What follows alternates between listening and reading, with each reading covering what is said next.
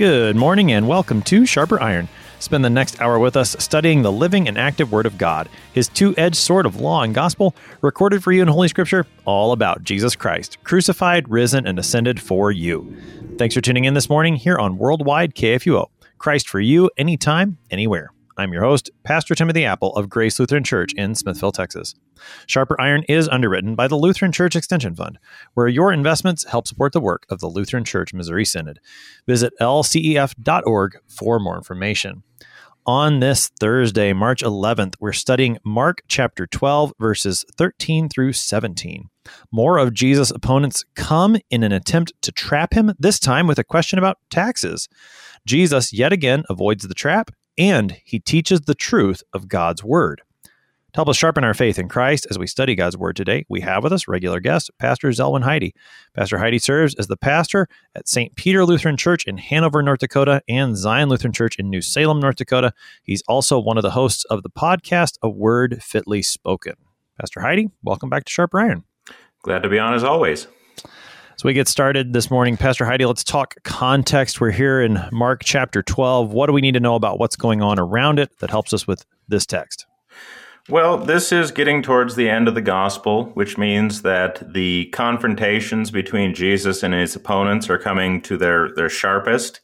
You know, this is when he's really driving home the point that his opponents have rejected what they should have known. So we're coming out of the parable of the tenants, for example, of them being thrown out of the vineyard and being given to another, and also these confrontations that will eventually end up ending with his opponents wanting to kill him. So this is kind of the head of the conflict in the Gospels just before we begin the actual passion of our Lord. So keeping that kind of climax idea of this conflict in mind, I think will be helpful as we go forward today. We're in a section of Holy Week. That's the setting. We're in Holy Week here in Mark chapter 12, where it seems like one opponent after another. It's kind of like they just line up all ready to take a swing at Jesus in some kind of an attempt to trap him. And it's all a swing and a miss. Jesus, he dodges, he ducks, he dives, he ends up, what's beautiful about it is that not only does each time Jesus avoid the trap, but he ends up speaking positively in terms of what the Word of God actually teaches. You know, he's not just sort of being, oh, look at Jesus. He was able to outmaneuver them. Certainly he does that. But he ends up actually giving us truth. He gives us the Word of God to hold on to learn in the midst of all this attack that's happening to him. And in such a way that his opponents can't negate it. They can't speak against it. He basically silences them on every case, and they're no longer able to speak against him. I think that's part of what makes them so angry and what drives them to finally, want to kill him, because not only has he set forth the truth positively, he's done it in such a way that they can't refute it. Right. Yeah. That's why it seems that one group after another is like, okay, you guys take your turn at Jesus. Well, you missed. Now the next group, and each one, Jesus responds in such a way that they can't speak back. There's just nothing to say. That and even the previous one, you mentioned the parable of the tenants that kind of comes in between. In the previous one, each time you kind of get the feeling that his opponents know what Jesus is talking about, that they know what he's saying, they know what he is laying out for them, but they just stubbornly refuse to believe it.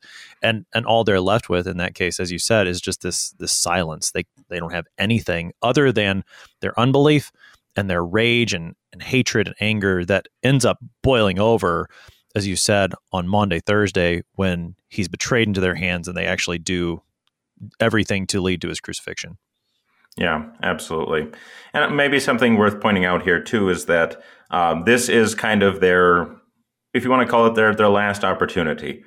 Their hearts have become incredibly hardened as a result of their rejection. And I think that is what is leading ultimately to Maundy Thursday. This is kind of they can't go back after this point. For them to reject him now shows that it's the last step. Now there is nothing else for them but to move forward with their evil designs. Yeah, I think that's well said. And even, just thinking about where this is going on Maundy Thursday, that being the Passover, I've said this before, that I think there's a lot of similarities between the hardness of heart that you see among these various groups. Today, we're going to talk about the Pharisees and the Herodians. We've also seen scribes, chief priests, elders. We're going to see Sadducees later. That when you look at their hardness of heart, there's a lot of similarity to what happens to Pharaoh in the book of Exodus. And, again, this leading toward the Passover, that's kind of all of those previous 9 plagues, those 9th in particular with the darkness back in the book of Exodus. It's like, this is it, Pharaoh. It's now or never. And just like Pharaoh refused to believe, so do Jesus' opponents here. Yeah.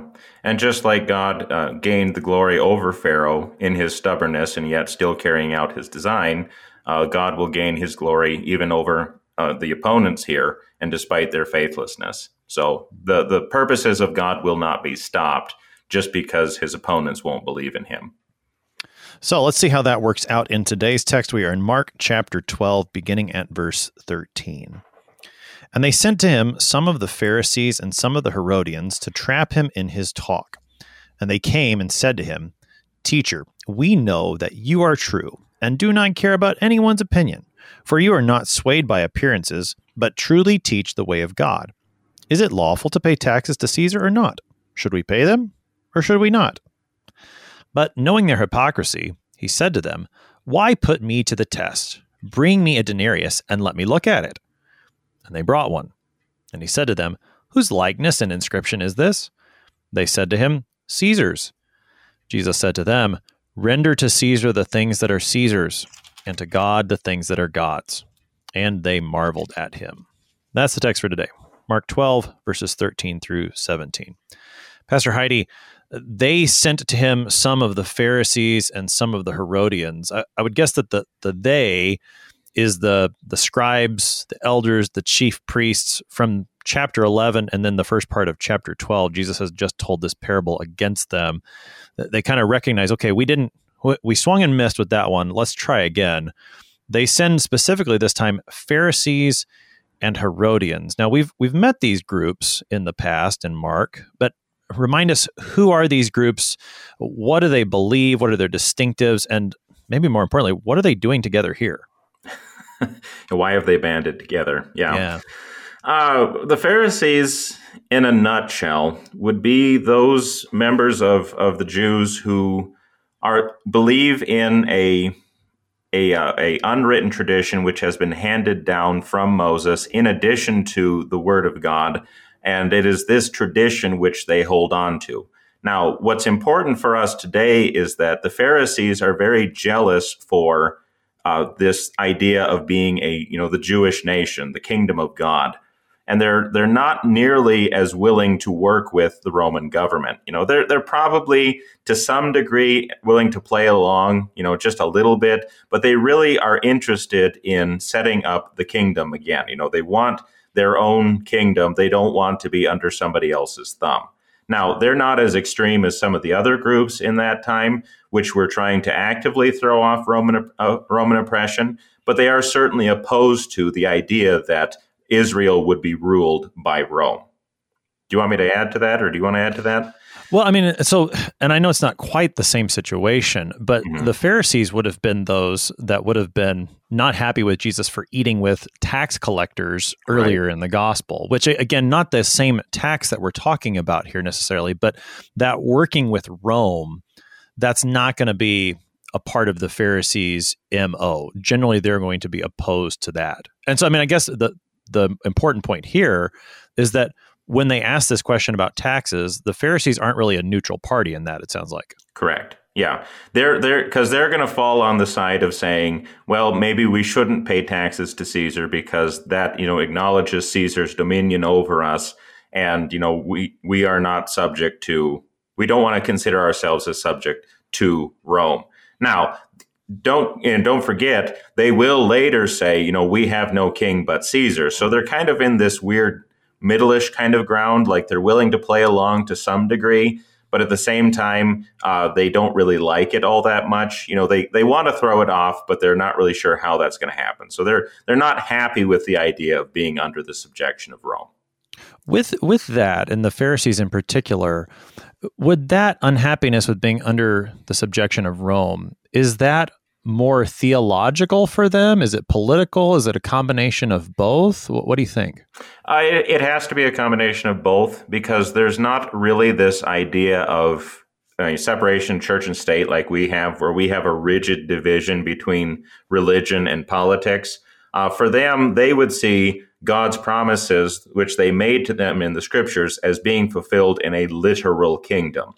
That a literal physical political kingdom was what God was trying to give them. And that's what they're looking for. Okay. So it's kind of a both and, it all kind of blends together in their thought. So, could we say it like this, that as long as Rome is in power, the Pharisees aren't going to be looking for the fulfillment of the promises of God, at least in totality? Correct. Yeah. Okay. Yeah. No, right. That would be fair. Okay, so that's the Pharisees then. They don't like Rome in general, not as zealous as the Zealots, if I can say it that way, not as extreme as the Zealots. They're not going to necessarily be advocating outright for military action. Again, not as forcefully as the Zealots would, but they're going to fall on a certain side of this tax question on their own already. Now, what about the Herodians? How do they fall into the picture? The Herodians are kind of a harder group to pin down, but they are ultimately the people who are supportive of Herod Antipas, who was ruling over, Galilee at the time. And he was, for one thing, he was not very well liked by the people of Israel. He was not very popular among the crowds at all. So for the Herodians to come in and to be his supporters show that, they are very much in favor of this kind of outside influence. They're very much in favor of the way things have been set up. So they're very much on the pro side of the question. Should we pay taxes to Caesar? Yes, because, we support Herod Antipas and we support our Roman overlords, kind of a thing. So they're falling on the other side of the question. All right, so you've got two groups that really don't agree theologically, politically. I suppose before we go there, for the Herodians, is there any theology involved in this, or is this pretty much a political move for them? It's got to be almost political, because we know so little about them. They really only show up in the Gospels. And the fact that they're supporting an unpopular leader probably says that it's much more political for them than theological. But again, it all kind of blends together in those days. But I think it is more, they want to be in favor of the government as it is. Okay, so you've got one group that's, both things are going on for the Pharisees, theology, politics, they intermingle, maybe mostly political for the Herodians. But when it comes to the question that they're going to pose, they probably would have fallen on different sides of it. The Pharisees would have said, no, we're not going to pay taxes to Caesar, or we don't want to. We don't think it's right or lawful for us to. The Herodians say, yes, we should be paying taxes to Caesar. Here they are coming to Jesus. What are these two? It seems like they wouldn't want to come to Jesus together. What are they doing together here in Mark 12? Yeah, that's a great question, isn't it? When you have these groups who are otherwise opposed to each other banding together against Christ, we see this kind of thing happening all the time in the scriptures and frankly throughout church history for that matter. But like with the friendship of Pilate and Herod, they were at enmity with each other until the day of, until Good Friday, when Jesus is condemned.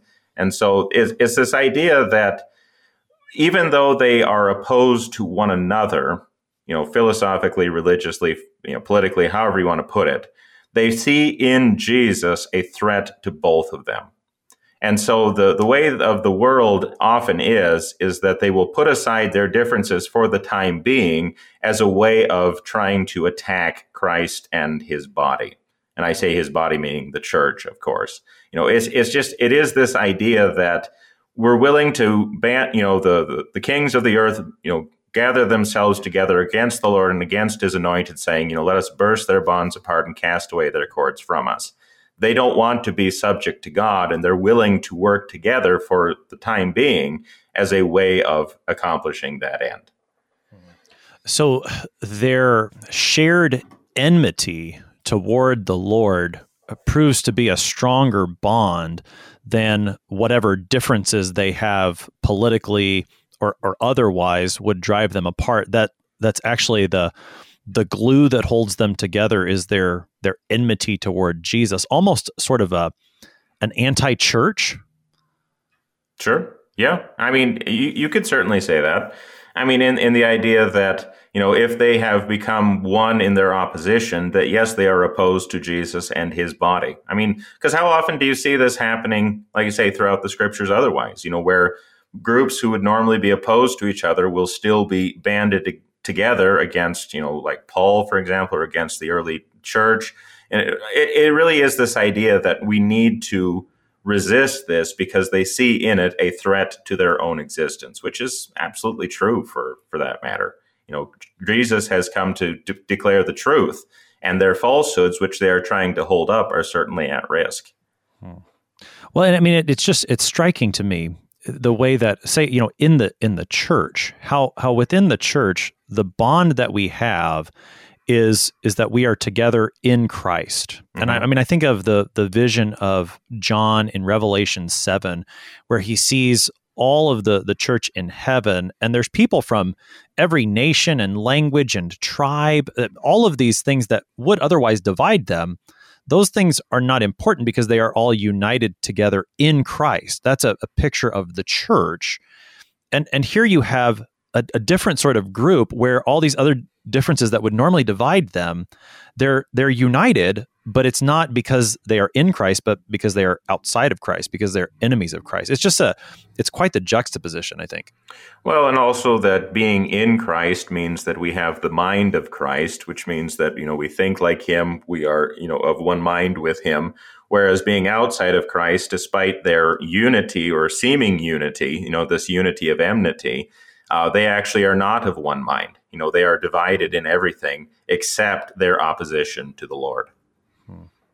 And that opposition to the Lord, though, that's enough for them to join together at this moment in an attempt to attack him. So some of the Pharisees, some of the Herodians, these two groups that otherwise would not get along, that would answer this question oppositely, they come to Jesus to trap him in his talk. And so they lay the trap.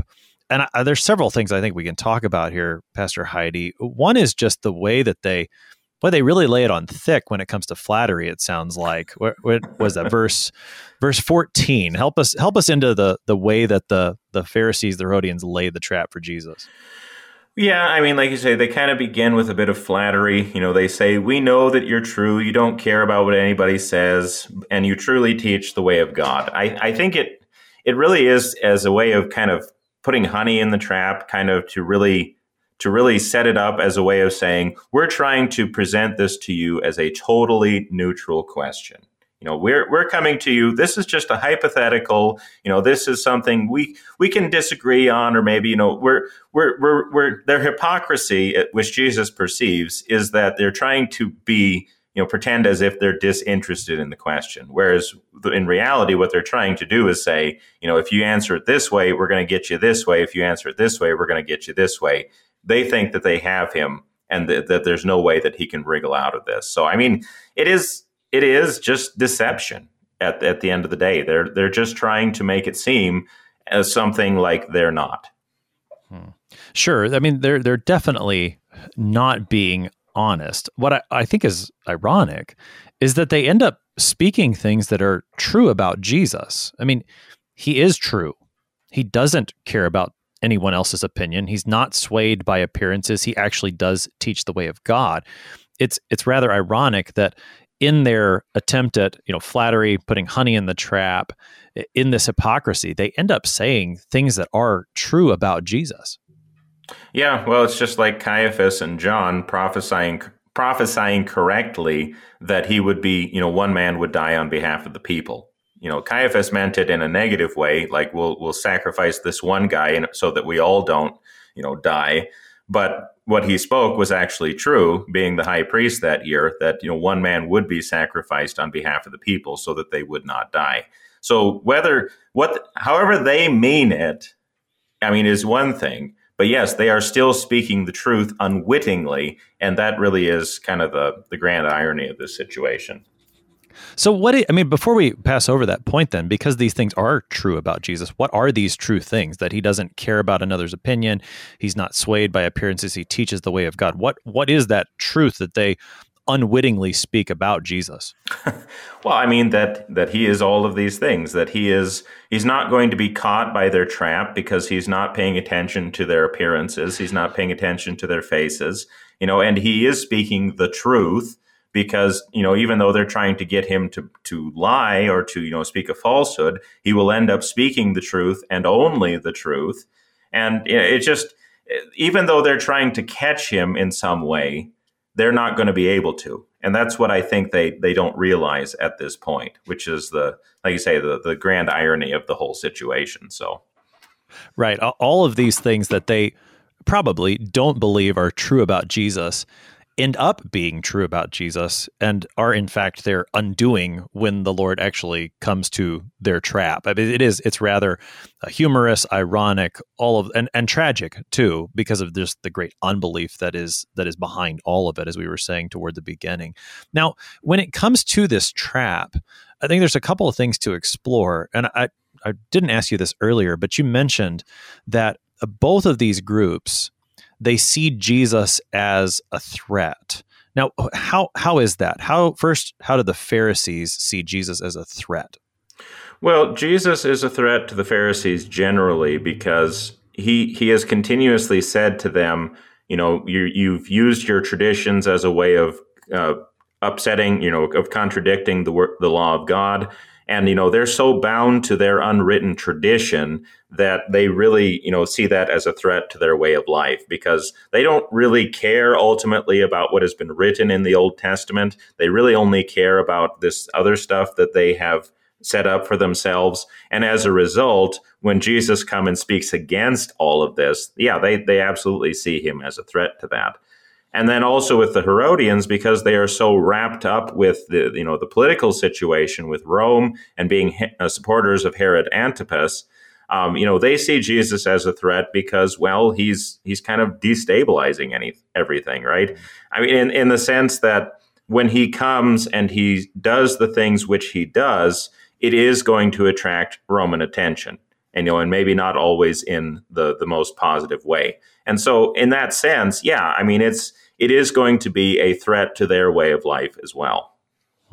And looking at what Jesus has done so far just in Holy Week, go back to the beginning, or I guess the middle of Mark chapter 11, when Jesus enters the temple and cleanses it. That action right there sure seems like it would offend both of their sensibilities, that the Pharisees would be upset with that certainly from a religious perspective, in terms of overthrowing what they had set up and their traditions that would have been evident within everything that Jesus is throwing out. And then from a political perspective too, for the Herodians to go into the temple and cause an uproar, I mean, that's a powder keg potentially in terms of revolt against Rome. And so, I mean, just within the context of Holy Week, you have that action at the very beginning on Monday where Jesus has really done something that's going to put both of these groups on edge. And so here they are confronting him in what seems like a nice way. Well, and don't also forget, too, if I remember correctly, Caiaphas is actually an appointee of the Roman government. Pilate's predecessor had put him into that position because that's been what's been happening with the high priest for a long time by this point, frankly. And so for him to attack the temple in that way and to drive out the money changers is also indirectly an attack on Caiaphas himself, which would also be something of an attack on, that Roman appointment as well. So Jesus is kind of stirring up a powder keg, and they don't want this to happen. And we should point out too that we have seen these two groups together before. Back in Mark chapter 3, after Jesus heals a man on the Sabbath, the Pharisees go out and they hold counsel with the Herodians to destroy Jesus. So it's not entirely unheard of that these two groups are together, again, with that common shared purpose of trying to destroy Jesus. Now, we've got about a minute here before the break, Pastor Heidi. So what then is the trap? What is it that they think that Jesus answers one way, they've got him. If he answers the other, they've got him. What's the actual trap? Well, if Jesus answers the way that they've set up the question, okay, that's the important thing to remember. The way that they have set up the question, if Jesus says, no, it's not lawful to pay taxes to Caesar, then they think that they can catch him by saying, well, this is the government, we shouldn't be insubordinate, that kind of thing. You're just causing trouble, okay? And that would get him in trouble with the Roman authorities and with the Herodians, for that matter. But if he says, yes, we should pay taxes to Caesar, the way that they have phrased the question, then they would basically say, well, does that mean that you don't really believe in God's kingdom? That you don't really believe in what God has promised, David, that he wants to set up a kingdom? It seems like you're turning away from what the Lord has promised. So that's the dilemma that they're trying to set up for him. If they can get him either way, either yes or no. All right. So they think they've got the perfect trap. Jesus answers one way, they catch him there. He answers the other, they catch him there. The trap has been laid, but our Lord will spring it, and we will pick that up on the other side of the break. You're listening to Sharper Iron here on KFUO, looking at Mark chapter 12 with Pastor Zelwyn Heide. We'll be right back. Please stick around.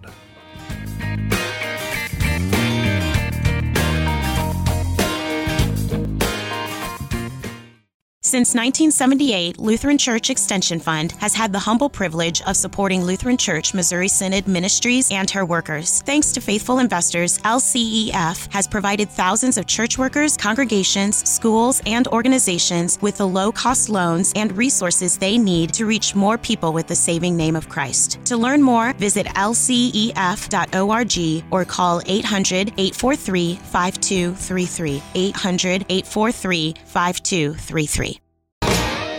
Welcome back to Sharper Iron. It is Thursday, March 11th. We're studying Mark chapter 12, verses 13 through 17. We have Pastor Zelwyn Heide with us. He serves as the pastor at St. Peter Lutheran Church in Hanover, North Dakota, and Zion Lutheran Church in New Salem, North Dakota. He's also one of the hosts of the podcast, A Word Fitly Spoken. Pastor Heide, prior to the break, we were looking at the trap that is laid by the Pharisees and the Herodians, these two unlikely groups to come together who share enmity with Jesus. They are bound together in that enmity of the Lord, and they think they've got the perfect trap. If he answers, yes, it's lawful to pay taxes to Caesar, then they're going to get him from a religious perspective. Don't you believe in God's kingdom? If he answers, no, you shouldn't pay taxes to Caesar, they think they've got him on the political question, and he's a rebel to Rome, and they can catch him like that. Jesus will not be caught, though. So the text says that he knows their hypocrisy. We've seen this from Jesus before, where he knows what his opponents are thinking, what's going on, and he's going to call them on it. So he starts with, why put me to the test? Bring me a denarius and let me look at it. How does Jesus begin to spring this trap? Well, he begins by calling for, a denarius, the actual coin which would have been paid in the tax itself. And he is going to use the actual object in question as a way of making his point. So, I mean, do you want to delve into what a denarius is, or what do you want to do here? Yeah, tell us a little bit about the denarius and why does Jesus ask for it here? What's the denarius? What's he looking for here? Right. The denarius is a very common Roman coin. Okay, Roman being the key point. This was the common currency of the time. Denarius was also a kind of a smaller coin. It was usually what was paid in a day's wage. Like, you would work all day and they would pay you a denarius. And these denarii were usually stamped, or actually I shouldn't say usually, I should say were always stamped with the image of whoever issued them. So if the Caesar, for example, came into power, he would almost always issue some new coins with his face on them, and also usually an inscription of some kind. And especially in those days, that inscription would actually be something very pagan, the Jews would not have liked it, because they would have said, Caesar, son of the gods, or something like that, trying to declare who he was. And they also issued these things at important events, like if they won important battles, for example, they would issue some new coins. But the point here for Mark is that this coin in particular was what Caesar demanded as part of the tribute to Rome. Okay. They needed to pay the taxes, not the local taxes like, the tax collectors were gathering, where we had with Matthew and Herod Antipas and all that sort of thing. But just kind of a annual tribute as part of, you're part of this empire, so you need to pay Caesar something. And that was what was demanded here was this denarius. Is there something to the way that Jesus does this? In other words, he tells them, you bring me a denarius, let me look at it. He doesn't, and I know this is, what he doesn't do. Sometimes we want to be careful with that, but he doesn't ask his disciples. He doesn't turn to Judas, the treasurer for the disciples, and say, hey, hand me a denarius from our money bag. He asks them to give a denarius and then says, it's just I can't help but hear a little bit of, our Lord is saying this with a twinkle in his eye, let me look at it, as if he doesn't know what it looks like, but they do. Or so is there something to the fact that he asks them to produce it and not his own disciples? It could be, it could be that they had one among them, which would show again something of their hypocrisy. It could also be that they don't have one either and they have to go get one. So you can kind of read it either way. But the point is that they are able to find one, which wouldn't have been that hard to do because, a denarius was basically, like our dollar bill. You can find a buck if you just look a little bit. It's not that hard. So I suppose, and fair enough, right? Not to read too much into it. I've heard that before, that in asking them and that they do produce it, that there may be an element of Jesus exposing them a little bit.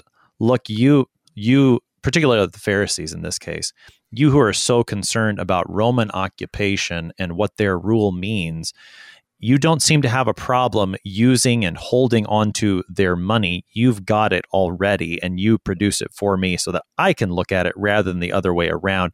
Again, not to make too big a point of it, but it does seem like, I just, and maybe it's just me, I want to see our Lord just kind of getting them right there a little bit, No, I understand. And you can certainly read it that way. I think it's entirely possible. I just don't think you have to read it that way, Sure. Is all I'm saying. So, okay, so they are able to produce the denarius, this Roman coin. It's a day's wage, and it's got the image of whoever's minted it. In this case, it's going to be Caesar. It's got this inscription, likely pagan in nature. What would a typical inscription? You say it's pagan in nature. What would that have been?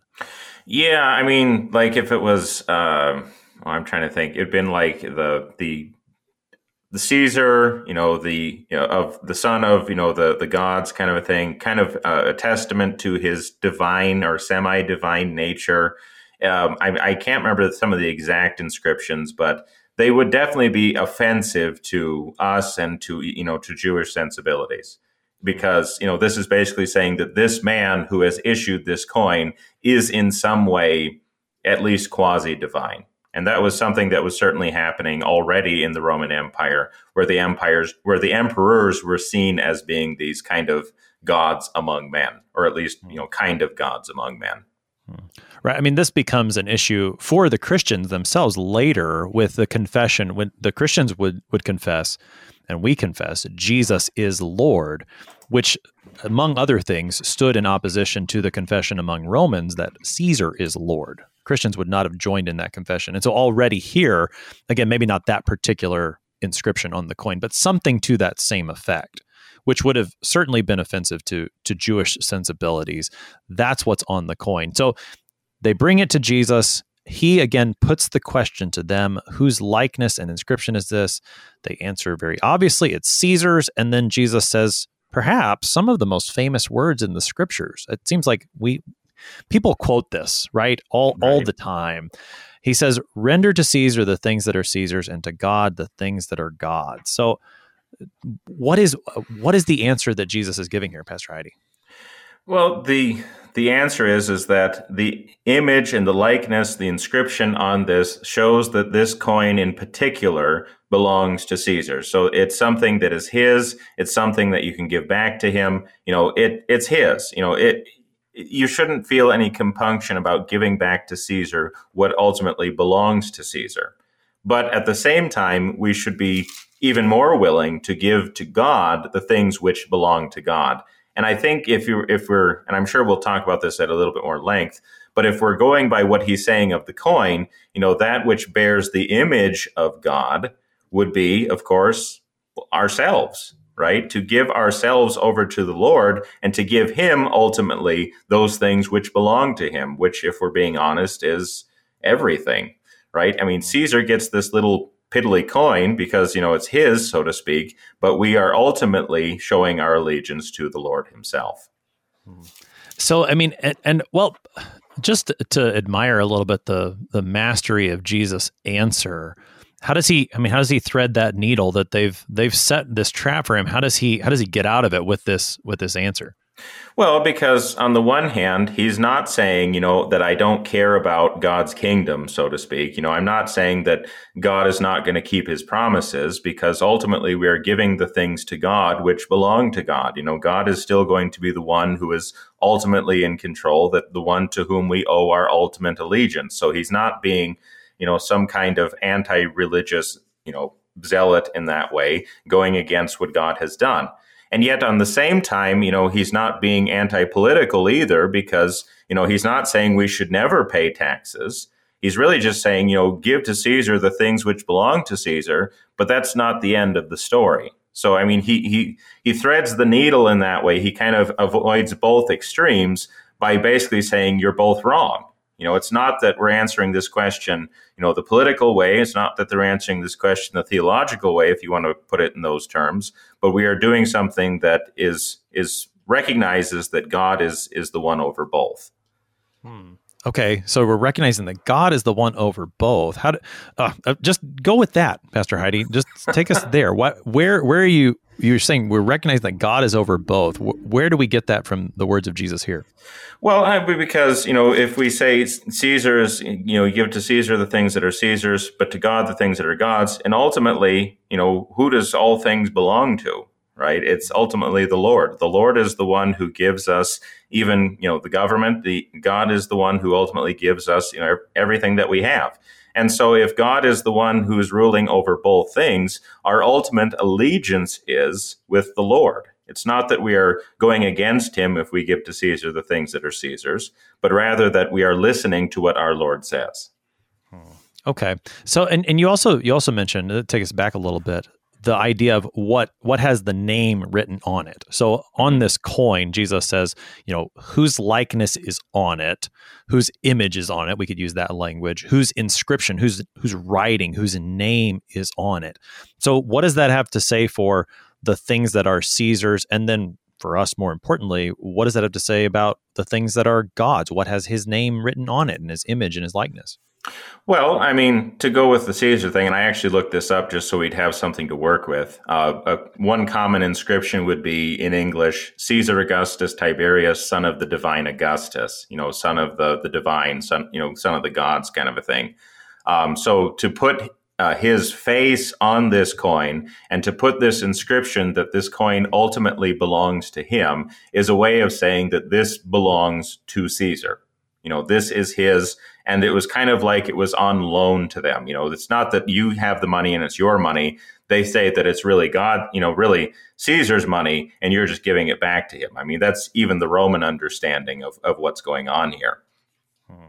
But if we go with, what is God saying here about us? Well, I mean, that he has put his image upon us, which of course we have received, through baptism, that he is the one who has created us anew to renew the image which was lost in the fall, so that we now bear the image of the Son, that we are now, bearing Christ's image himself.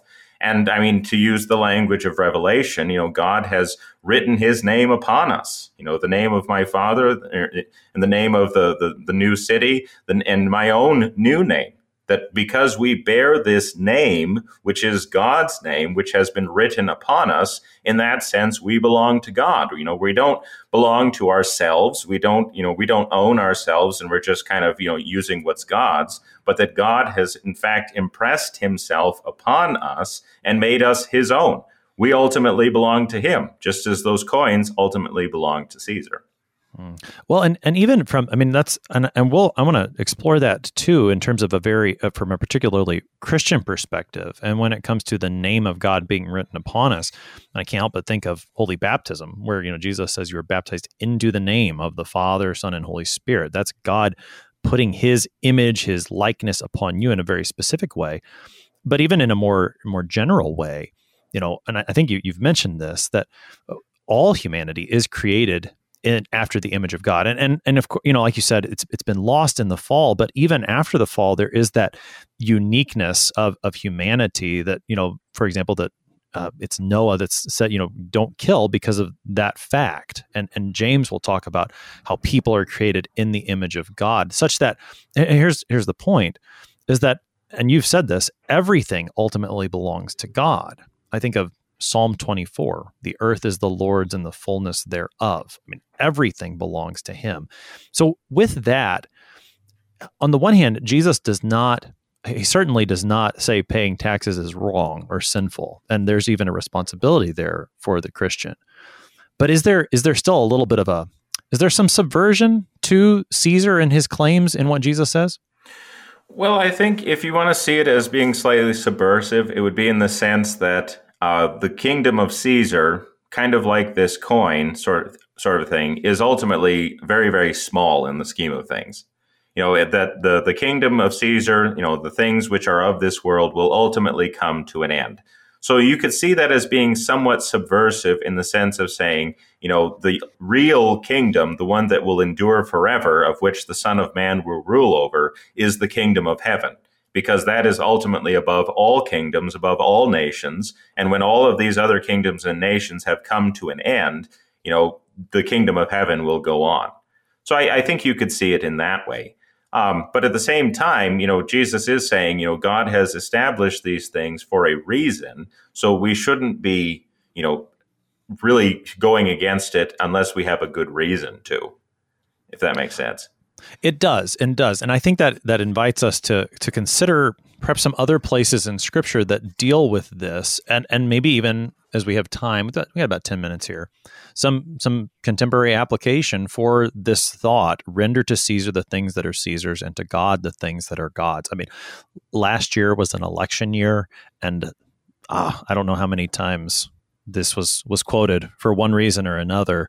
What are some other places in Scripture that echo this, that further expound upon it, and help us into the way that this works out in the lives of Christians still today? Yeah, the passages that we usually go to, everybody goes to Romans 13, of course, to be subject to the governing authorities, which I think is an important consideration. One thing that I would really emphasize is actually from 1 Peter, where he is saying to be subject for the Lord's sake to every human institution. This is 1 Peter chapter 2, starting at verse 13. And I think the emphasis for the Lord's sake is the key point here.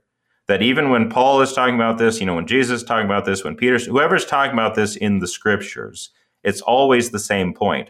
Our allegiance is ultimately to the Lord, right?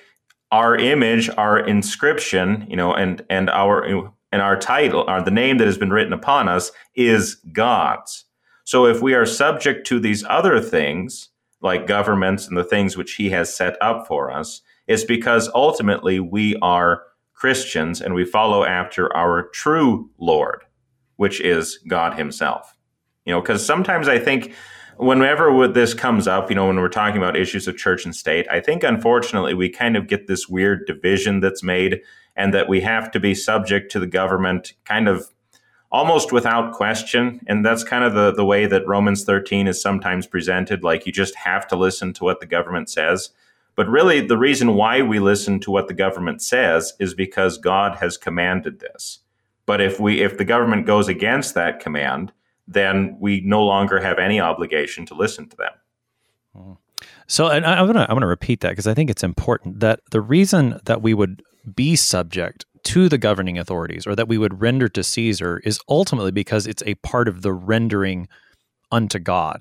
it's a part of the being subject to the Lord. And I do think, Paul makes that point in Romans 13, be subject to the governing authorities. He talks about, for the sake of your conscience, if I'm not mistaken. It's not just to avoid punishment. That's the part I think we often focus on, but I'm going to have to turn there now, Pastor Heidi. Let's see. Where is it?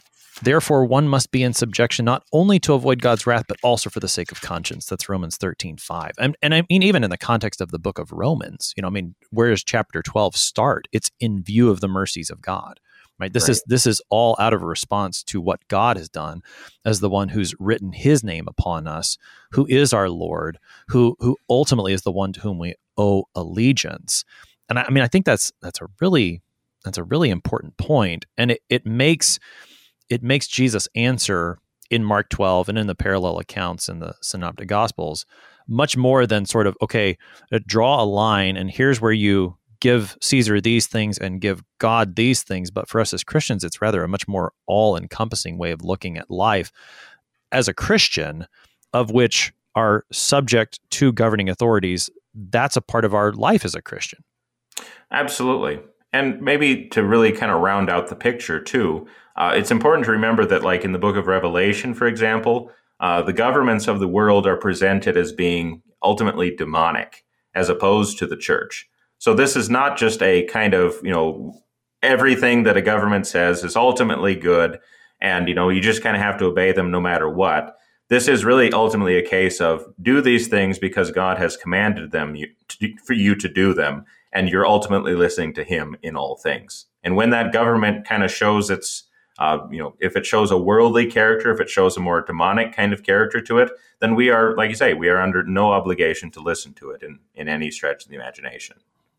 Right. Okay. So let's maybe get to a little bit of nitty gritty here, Pastor Heidi, if we can. Okay. You use the word allegiance, that a Christian's allegiance is to the Lord. So the word allegiance in my mind brings up the Pledge of Allegiance. Right. And so, how do we hold some of these things together? I've grown up saying the Pledge of Allegiance. Our Christian children go to school and say the Pledge of Allegiance. How do those things work together? Well, on the one hand, what is the purpose of the Pledge of Allegiance? It's to show that our an American loyalty, that we are an American nation. It is an emphasis on who we are as American people, which I think is fine because God has created us to be part of a people. We're not just individuals kind of drifting out in the space or something like that. We are part of a nation. We come from somewhere. And in fact, those realities, as we see, like in the book of Revelation, which you brought up, all nations and peoples and languages, these things are not obliterated. These things, this is part of who we are. This is part of how God has created us. And that's a good thing. And it's okay to be that.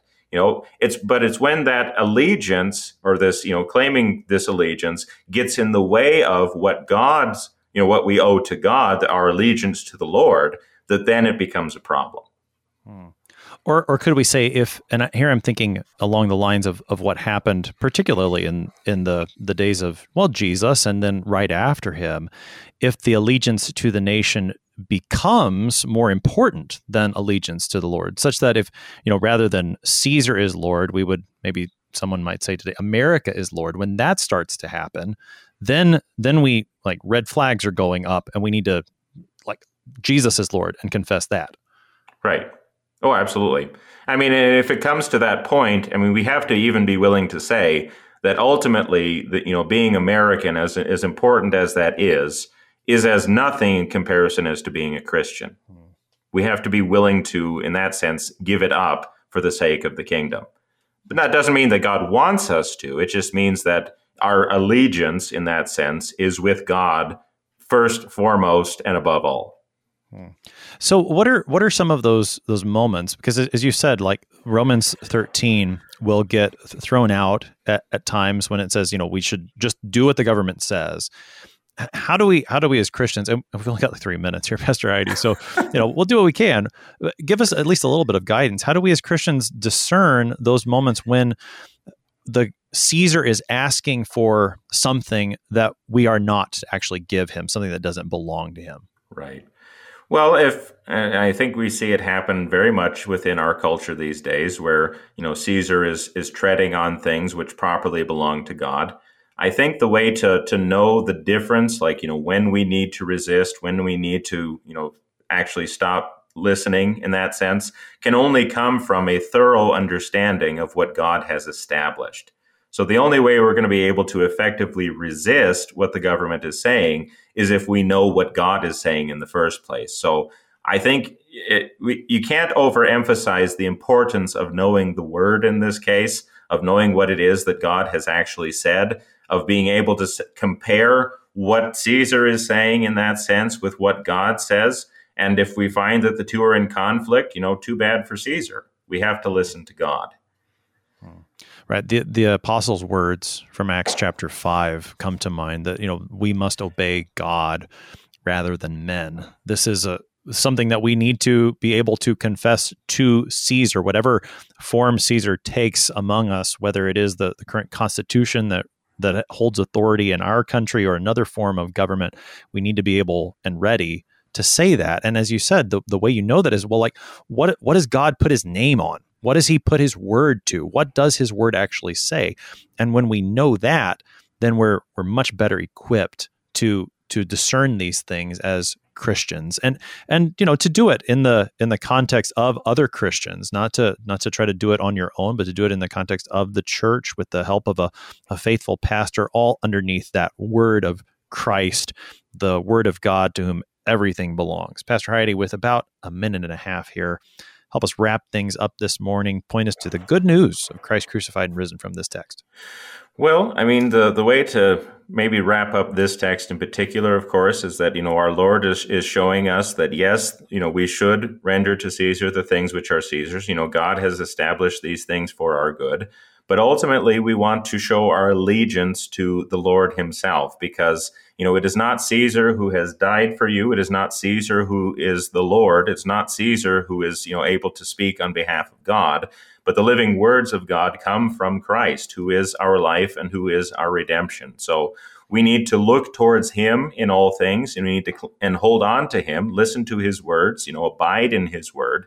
And when we do that, we will be prepared for whatever situation we find ourselves in, especially in the current context. Pastor Zelwyn Heide is the pastor at St. Peter Lutheran Church in Hanover, North Dakota, and Zion Lutheran Church in New Salem, North Dakota. Also one of the hosts of the podcast, A Word Fitly Spoken, helping us today with Mark chapter 12, verses 13 through 17. Pastor Heide, thanks for being our guest today. Thank you. I'm your host here on Sharper Iron, Pastor Timothy Apple of Grace Lutheran Church in Smithville, Texas. If you have any questions about Mark chapter 12 or any of the gospel according to St. Mark, send an email to kfuo@kfuo.org. We love to hear from you. Thanks for spending the morning with us. Talk to you again tomorrow.